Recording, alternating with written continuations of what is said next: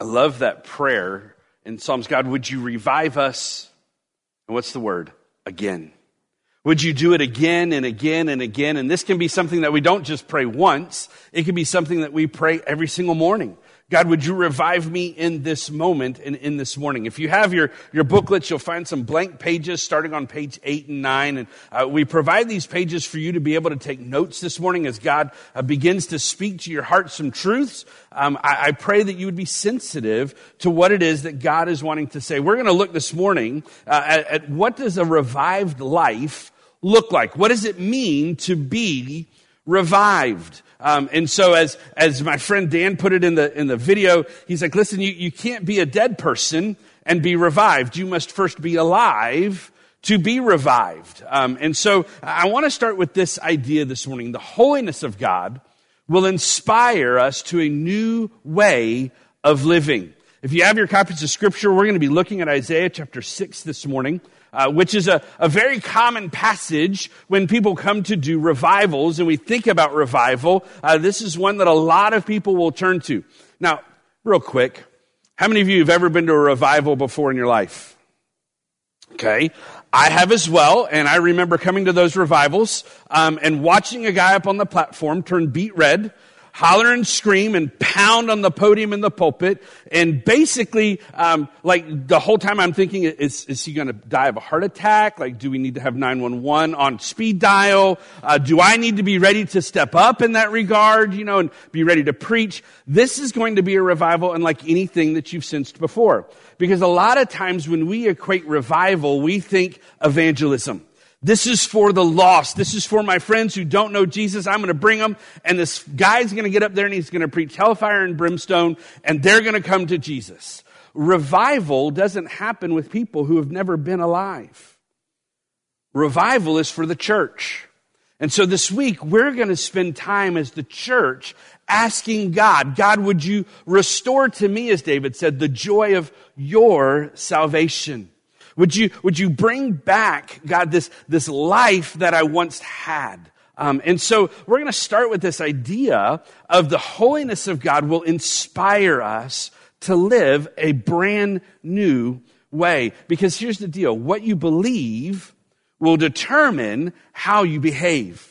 What you believe about God will determine how you will behave. If you believe in a big God, guess what? You'll take risks for God. You'll live on mission for God. If you believe in a little God, guess what? You won't do a whole lot. You'll sit and worry because guess what? God isn't big enough to care for my worries. So if the holiness of God is going to inspire us to a new way of living, the question becomes, what is life? What is the definition of life? So I looked it up. There's this beautiful thing called the internet now, and you can Google this stuff. I don't know if you knew. That's a verb now. My parents used to say, go look it up in the dictionary, to which I then would have to ask my mom, how do you spell it? And she'd say, look it up. And I'm like, if I could spell it, I would. Now the beautiful thing is you can just type it onto your phone, type it onto your computer. It will autocorrect the spelling for you. It's great. I typed in the word life. This is what it says. The definition is the ability to grow, change, etc. that separates plants and animals from things like water and rocks. The period of time when a person is alive. The experience of being alive. Well, then that leads me to go, well, what does it mean to be alive? What does it mean when we say as a church, we are alive? So here's the definition of alive. Having life. Well, thank you, Captain Obvious. But listen to this. Not dead or inanimate. Still in existence. Still a force or an operation. Still active in competition with a chance of victory. Church, can I give you a hint? We don't have a chance of victory. We are victorious. I've read the end of the book. I don't know if you have. Satan loses. And it's not because of how I have lived my life or not lived my life. It's because of what God has done through his son, Jesus Christ. So we don't have a chance of victory. We are victorious. Are we living a defeated life? Would our lives be considered alive? Here's the other definition. Knowing or realizing the existence of something marked by alertness, energy, or briskness? Marked by how much life, animation, or activity? Would you say that you are alive? Or are you merely existing? I think a lot of times in my own life, I'm just breathing. I'm trying to survive, much less thrive. I'm holding on, ready to get to the end of things, and man, I'm just hoping that I'll get through this time. Are you alive? Are you breathing? Would you consider your life to be a force? I don't mean Star Wars. I mean, are you a force to be reckoned with? Would you consider your life to be marked by movement, still active in competition, still alive in the faith? Are you marked by alertness or by energy? Are you marked by much life? Jesus says in John 10:10, you guys know this, the thief's purpose is to what? Steal, kill, and destroy. My purpose is to give them life, abundant life, or life to the fullest, as the New Living Translation says, rich and satisfying. Problem, we aren't alive. We're existing. Question for you.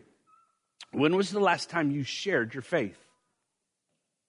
When was the last time you shared your faith with someone? The Great Commission, Jesus commissioned us to go and make disciples. That doesn't mean go to Africa. That means go to your neighbor. That means go to the person at the checkout counter. That means go to your waiter or your waitress. That means wherever you are going to share the gospel of Christ.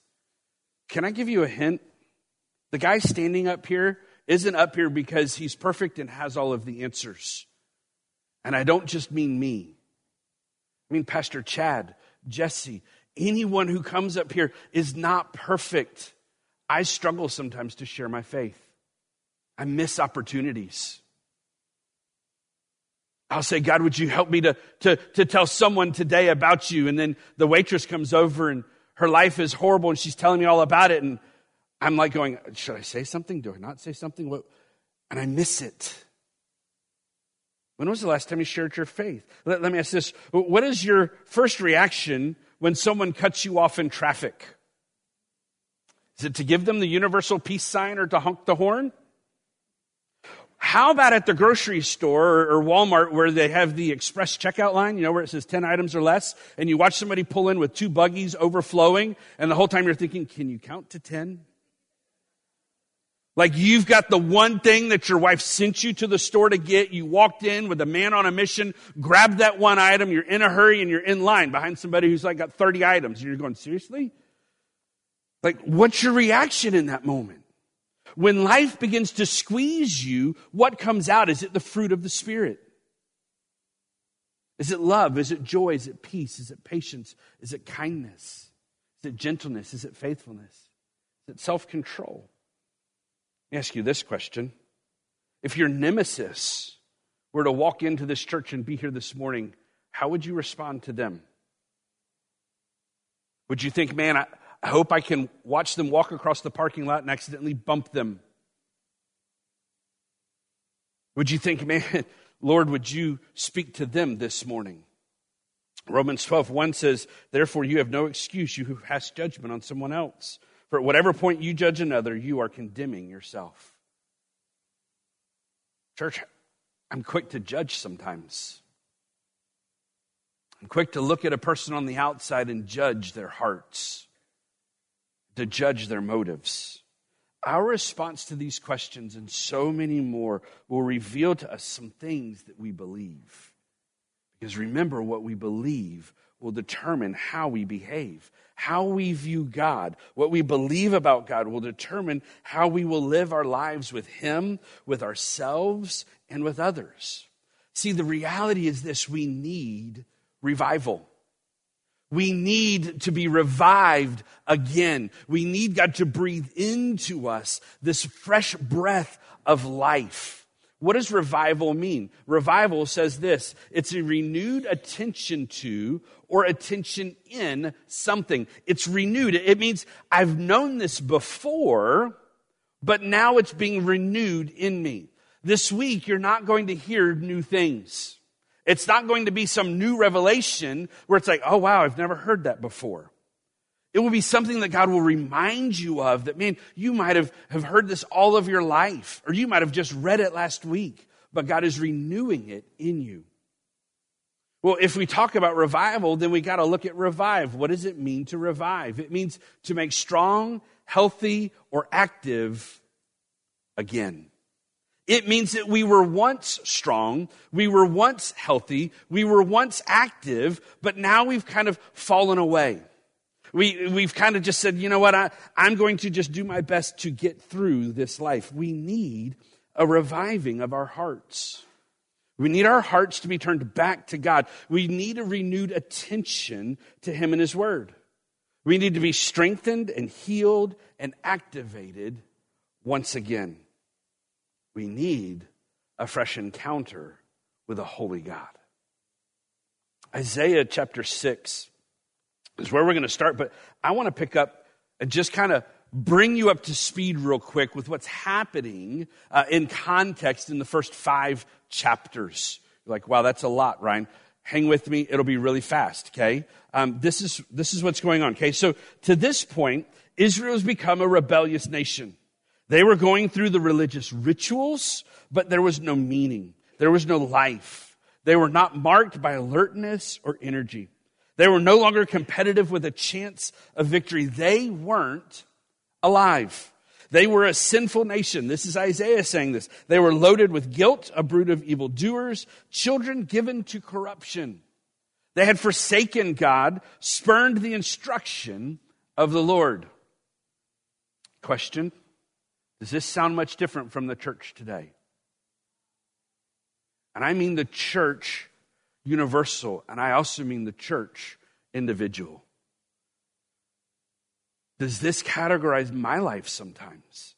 That I just go through the ritualistic of religion and I miss the relationship with God. We go through the motions and the checklists of, well, I have the first preset of my car radio turned to Christian radio. You know, I read my Bible today. I've done my devotional. I've prayed for my wife. I've done these things. I've gone to church. I gave in the offering plate. I've done the things, but we miss the relationship. We're just doing them out of a lot of times out of obligation. Isaiah 6:1 says this: in the year that King Uzziah died, I saw the Lord. When was the last time that you saw the Lord? When was the last time you saw Him move in power and in might? When was the last time you saw Him answer one of your prayers in a way that can only be explained but God? When was the last time you saw the Lord? See, here's what's going on up to this point. In the year that King Uzziah died, Israel was without its prosperous king. It was without its head leadership. The days were filled with anxiety, stress, worry, and fear. Impending war from the north, economic downturn, peace was eroding, and their new leader was young and inexperienced. How's that sound to today? Ecclesiastes says, guess what? There's nothing new under the sun. It's still that way today. We live in a world filled with fear and anxiety and stress and worry, and we just continue to just live in this upheaval. I think that's one of the things coming out of COVID I realized most. Man, I was in fear in a lot of ways. And now all of a sudden, where we're at with things in the world, can I give you a hint? Shut the news off. And get into the Word. Man, I was at one point listening to talk radio all the time. It doesn't matter which side of the political aisle you're on. If your focus is there, guess what? It will do nothing but continue to feed worry and stress and anxiety and anger and fear. And that's not the spirit that God has put within us. We need to see God in a fresh way. Isaiah comes to the church that day seeking God in this moment where, man, everything is chaotic and crazy. And Isaiah comes into the temple, and it says, in the year that King Uzziah died, I saw the Lord. Man, when we see God, we come expecting to see him again and again and again and again. So when was the last time you saw the Lord? Was it last Sunday? Was it last year? Was it last decade? Was it in the last century? When was the last time you saw God honestly move? Maybe you've experienced some death in your life. It might be a person. It might be a dream. It might be a possession. It might be a position. And it's left you emptied and worried. Come to Jesus. Come to God looking for him to do something amazing. Isaiah saw what? Isaiah 6:1 goes on and it says this. I saw the Lord sitting on a throne high and lifted up, and the train of his robe filled the temple with glory. What Isaiah saw was the presence of God seated on the throne. The power of God high and lifted up, and the peace of God in the train of his robe. I love this. So Isaiah comes in and he sees God. Could you imagine walking into that? Could you imagine walking in the church this morning and the vision you saw was God seated on a throne right here, high and lifted up? And the train of his robe. This is cool. You ready? I love this because I did some research on this, and all of a sudden I went, You ever had one of those aha moments when you read the word? Back in the day, what would happen is when kings would conquer other kingdoms, the king would go and cut off the train of the robe of that king that he conquered, and he would sew that onto his train. Wait for it. What is happening with the train of the robe of God in this place? It's filling the temple. 2 football fields, 30 stories. Hello? Maybe not 30 stories, 30 feet. God is our conquering king of peace. Revival, we would describe it as this, is the presence of God, the power of God, and the peace of God resting on a life, a family, a church, or a nation. Revival is marked with the presence of God, the power of God, and the peace of God resting on us. Yes, we pray, God, would you break revival out in lives? And sometimes we come into weeks like this and we go, God, I pray for that person to be here or that family to be here. Guess what? God wants to break revival out in me. It must start here, personally. But there's a problem. We have 2 problems. The first problem is this, that we've made God one of us. We've brought God down to our level. We've become just trying to understand who he is and to relate to him. We've made him one of us. Joan Osborne wrote a song in 1996 entitled One of Us. What if God was one of us? Just a slob like one of us, just a stranger trying to make his way home. Would you still believe? Would you still follow? Would you still serve him? We have a problem that we've made God one of us. The second problem is we've become too familiar with God. You looked at this past Sunday with Pastor Chad. We've become too familiar with God. We've lost the sense of awe and wonder. Why? Because everything is awesome. I love ice cream. Strawberry milkshakes are my favorite. But then I look at my wife and say, I love you, honey. Anybody see an issue there? Real quick, babe, I love you more than strawberry milkshakes. Just want to get that out there, okay? And we say things and words have lost their power in our lives. If we love everything, if everything is awesome, then guess what? Nothing is really awesome. God is the only one who is awesome. So how do we move into this revived life? Let's look at these steps real quick. I have a few of them for us, found in Isaiah chapter 6. Steps to the revived life. The first step is to put God in his place. To put God in his place. Isaiah 6:1, where was God? God was seated on a throne, high and lifted up. The train of his robe was filling the temple. He was the king. He was ruling. He was above all things. He was a God of peace. We need God to be in his place. Here's the deal. I was an old youth pastor, so I love object lessons. We all have a throne.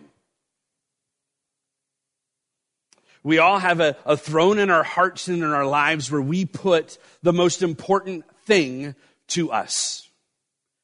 What is usually that most important thing? Me. There's always that trepidation of, will it hold me? I borrowed this chair. I almost said I stole. I didn't steal. I'm going to put it back. I borrowed this chair from your nursery. Sometimes we're the ones sitting on our throne. I grew up in the church all my life. And as an 8-year-old little boy, I remember my pastor saying, like every single Sunday, you need to give your heart and life to Jesus. You need to ask him into your heart. You need to make him the Lord and Savior. I grew up in a Southern Baptist church in Florida, and so this feels like home to me. And so I remember praying every night for a week, God come into my life, and not knowing what that meant. And then I asked my dad one night, I said, Dad, what does it mean to have Jesus in your heart? Because I want him there. And I remember my dad was working at the kitchen table, and he closed up all of his stuff, and he picked up his Bible, and we went into his bedroom, and he explained to me the gospel. My dad had been through Evangelism and Explosion, and had kind of walked me through the Roman road and scriptures. And I remember that night praying and saying, God, would you come into my life? Would you forgive me of my sins as an 8-year-old little boy? And so what I had done was I had taken Christ in that moment and put him on the throne of my life. God, would you take charge? And I remember running from my parents' bedroom and running across the house past my mom, who was like, what in the world is going on? And running into my bedroom and opening the top drawer of my dresser and grabbing out my little children's Bible with the green edges and Jesus and the shepherd holding the little lamb kind of picture. You guys probably remember that little Bible, okay? And I remember holding it to my chest and hugging it and kissing it and saying, God, I love you. God, I love you. God, I love you. God, I love you. Well, then as a teenager, what started happening? Well, I had put God in control of my life, but as a teenager, I started doing this. I was like, you're good right there. I'll be in charge. God, I have you in my life. Like, you're my friend, because that's what Jesus said. Hey, I'll be your friend, but you weren't Lord anymore because it was all about me. It was all about what I wanted. And I lived like that through high school and through college. And can I be honest? I still do this sometimes as an adult. Famous bumper sticker, God is my co-pilot. Should he be the co-pilot? See, the problem is sometimes God isn't on the throne of our lives. What's on the throne of our lives? Our wallets, our finances, the things that are important to us. Our technology, our relationships, the things that are represented in this device. People's expectations of us and their thoughts of us and how they view us. That's what's on the throne of our lives. God's there, yes, he's in the circle, but is he Lord of my life? Listen, I'm going to say this, you ready? If God is not Lord of all, he's not Lord at all. If he's not on the throne, then he's not in control. He's not the one calling the shots. We've got to have God in his place, high and exalted. Why? Because we need God's authority. I need to say, God, you know what? I need your authority. I need you to be the one in my life calling the shots. I need you in charge. Because without that, God, I'm lost. I'm doomed.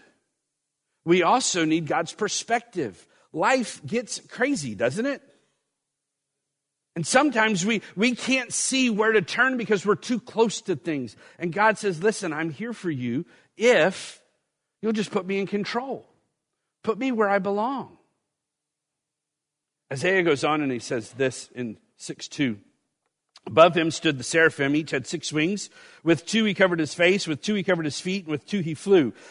If I walked into church and saw something with 6 wings flying around, I'd be like, deuces, I'm out.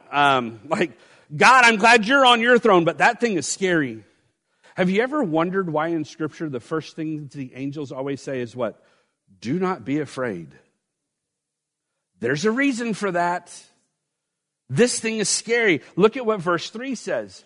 And one called to another and said, Holy, holy, holy is the Lord of hosts. The whole earth is full of his glory. Holy simply means this: exalted or worthy of complete devotion. Worthy of complete devotion as one perfect in goodness and in righteousness. God is holy, whether we believe it or not. He's the only one that is worthy of complete devotion. Listen, I know you guys probably don't follow college football, but I'm an SEC football fan. Please don't hold that against me. Some of you right now are checking out. You're like, yeah, I'm not coming back. Especially when I tell you I'm a Florida Gator fan. I don't know if that means anything up here. I'm a Florida Gator fan. Don't shake your head. Wow, that's hurtful. Just kidding. Listen, I love college football.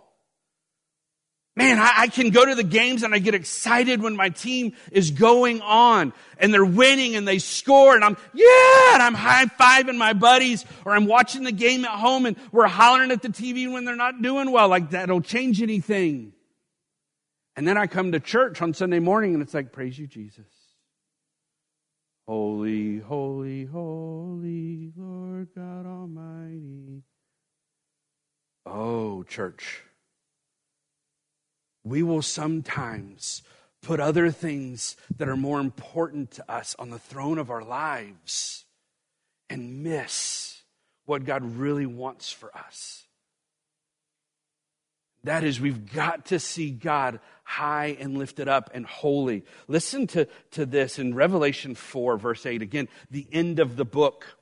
And the 4 living creatures, each of them with 6 wings. Sound familiar?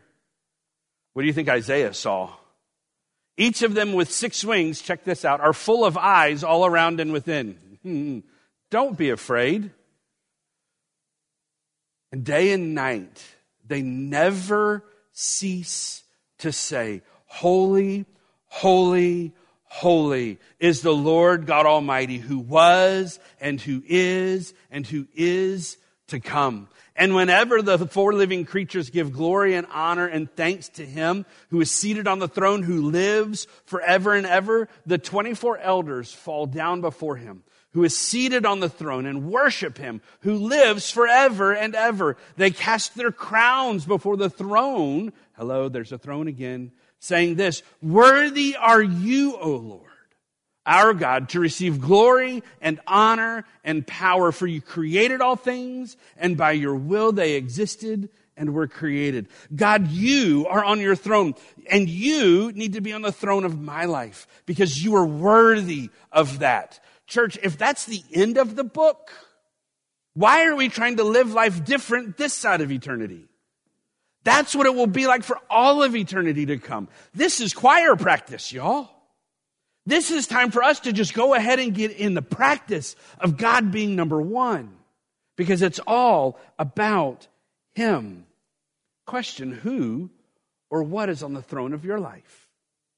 Is it you? Is it your finances? Is it your fears? Is it your anxieties? Is it somebody else? Who's sitting on the throne of your life? Is it a possession? Jesus said, where your treasure is, there your heart will be also. When the boat sinks or the motorcycle breaks down, where does your heart go? Is it a position? Am I trying to please man or am I trying to please God? Or is it a person? Jesus said, whoever loves father and mother, sister and brother more than myself is not worthy to follow me? Is it a person?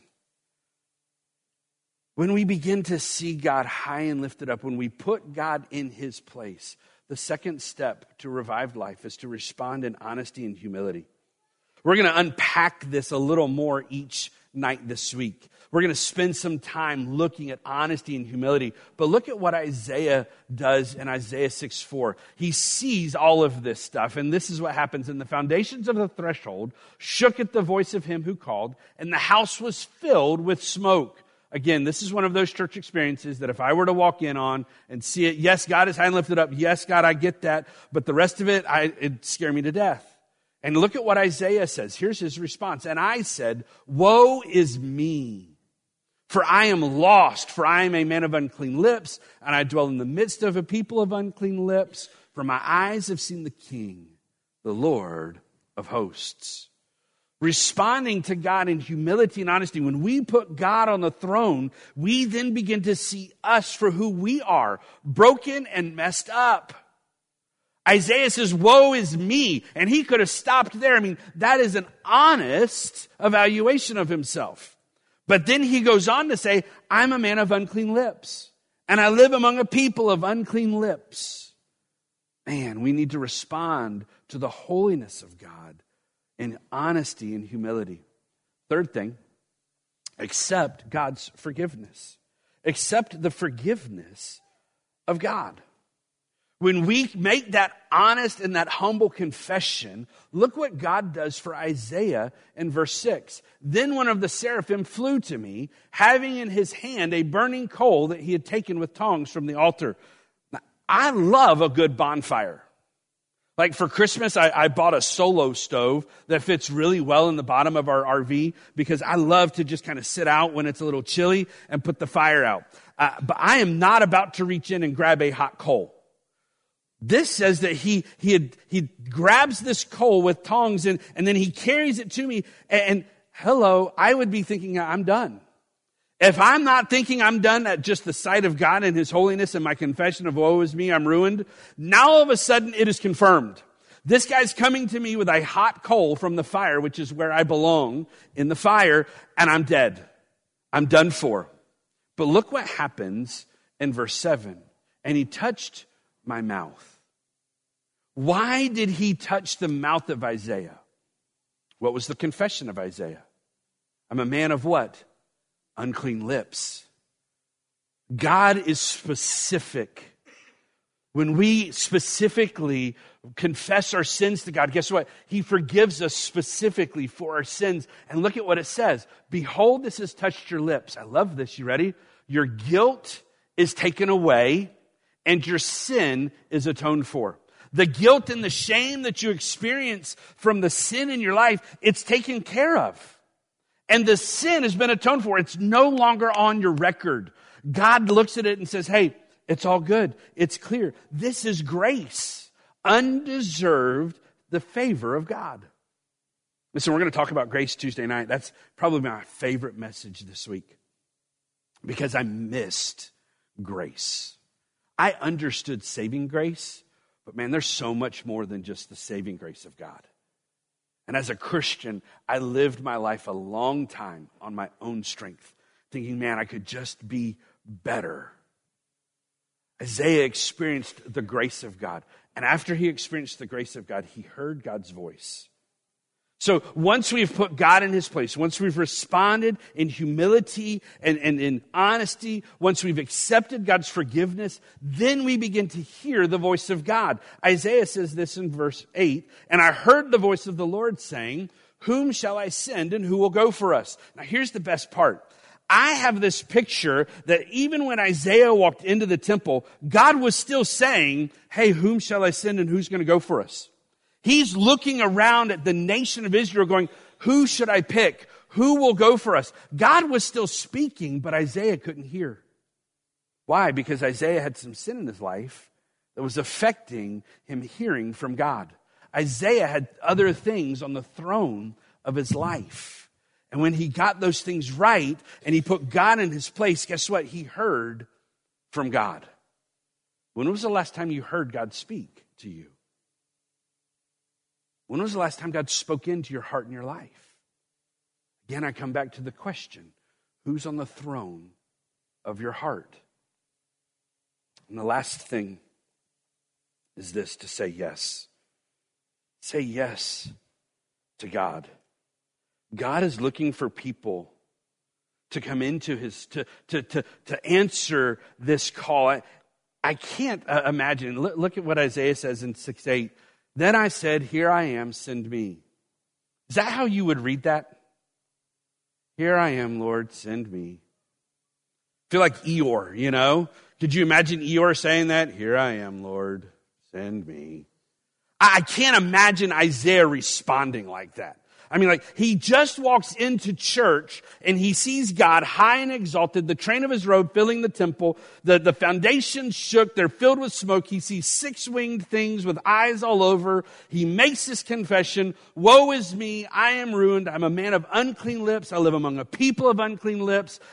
One of the seraphim flies to me with a coal, touches my mouth, says, my sin is atoned for, my guilt is taken care of. Then I hear God speaking, whom shall I send and who will go? And then my response is, me, I'll go.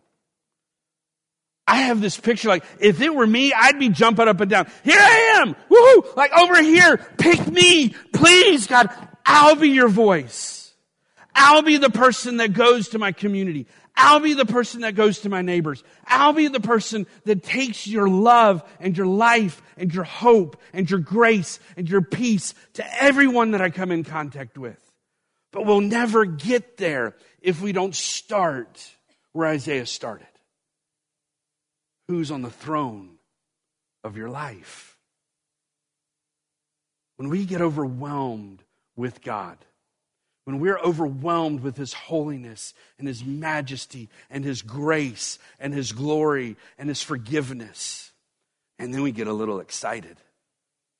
I remember that 8-year-old little boy running across his house. And now I look at a 47-year-old man saying, God, would you restore to me the joy of your salvation? God, would you revive me again? Would you do it again in my heart and in my life?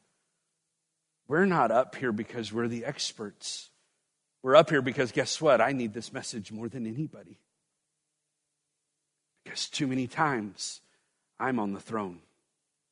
What I want, what I hope, what I dream, my stuff, my things, my relationships. And the whole time God is saying, would you just start with me?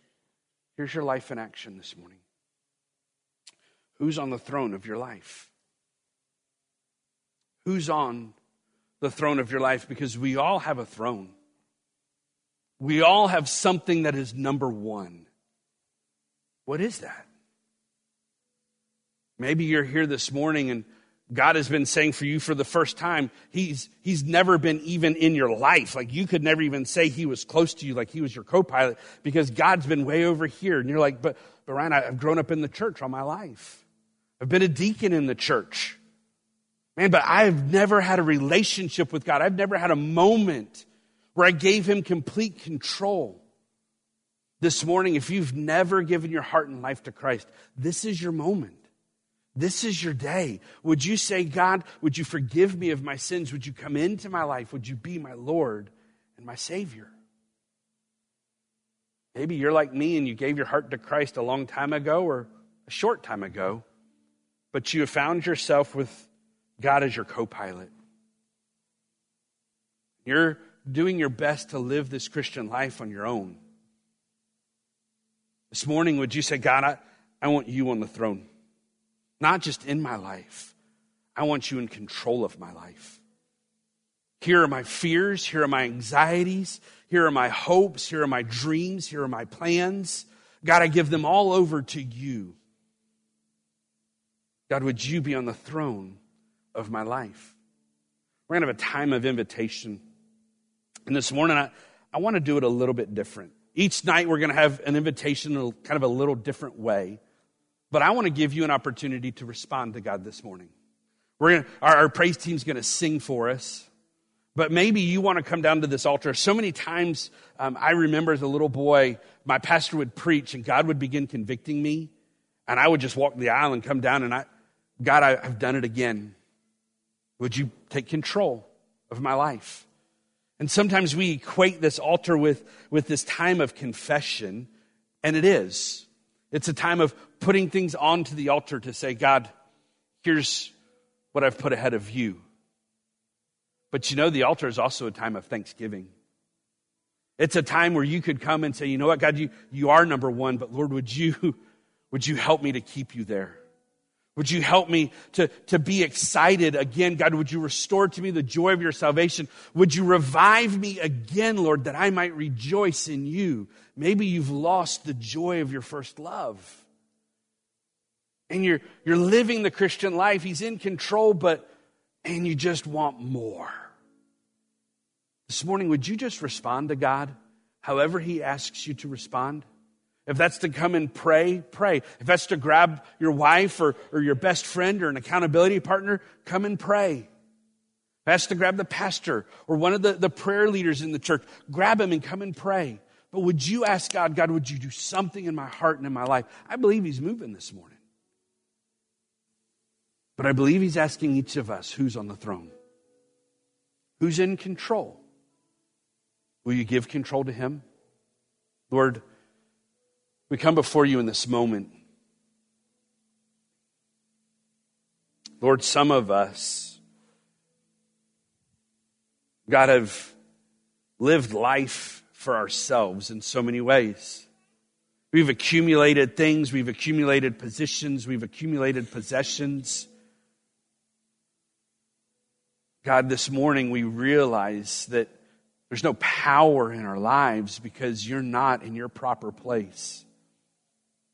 So God, would you help us to put you in your place, to see you high and lifted up? God, would you change our lives from the inside out? Lord, would you begin a work in me? Would you do it in me? Would you do it again? Would you revive me again? And God, would you begin that in the hearts and lives of your people here? God, we could become a beacon of hope and of grace, a light into this community and into this dark world that desperately needs you. Lord, we love you. We thank you. We ask all of this, God, in your name and for your glory's sake. Amen.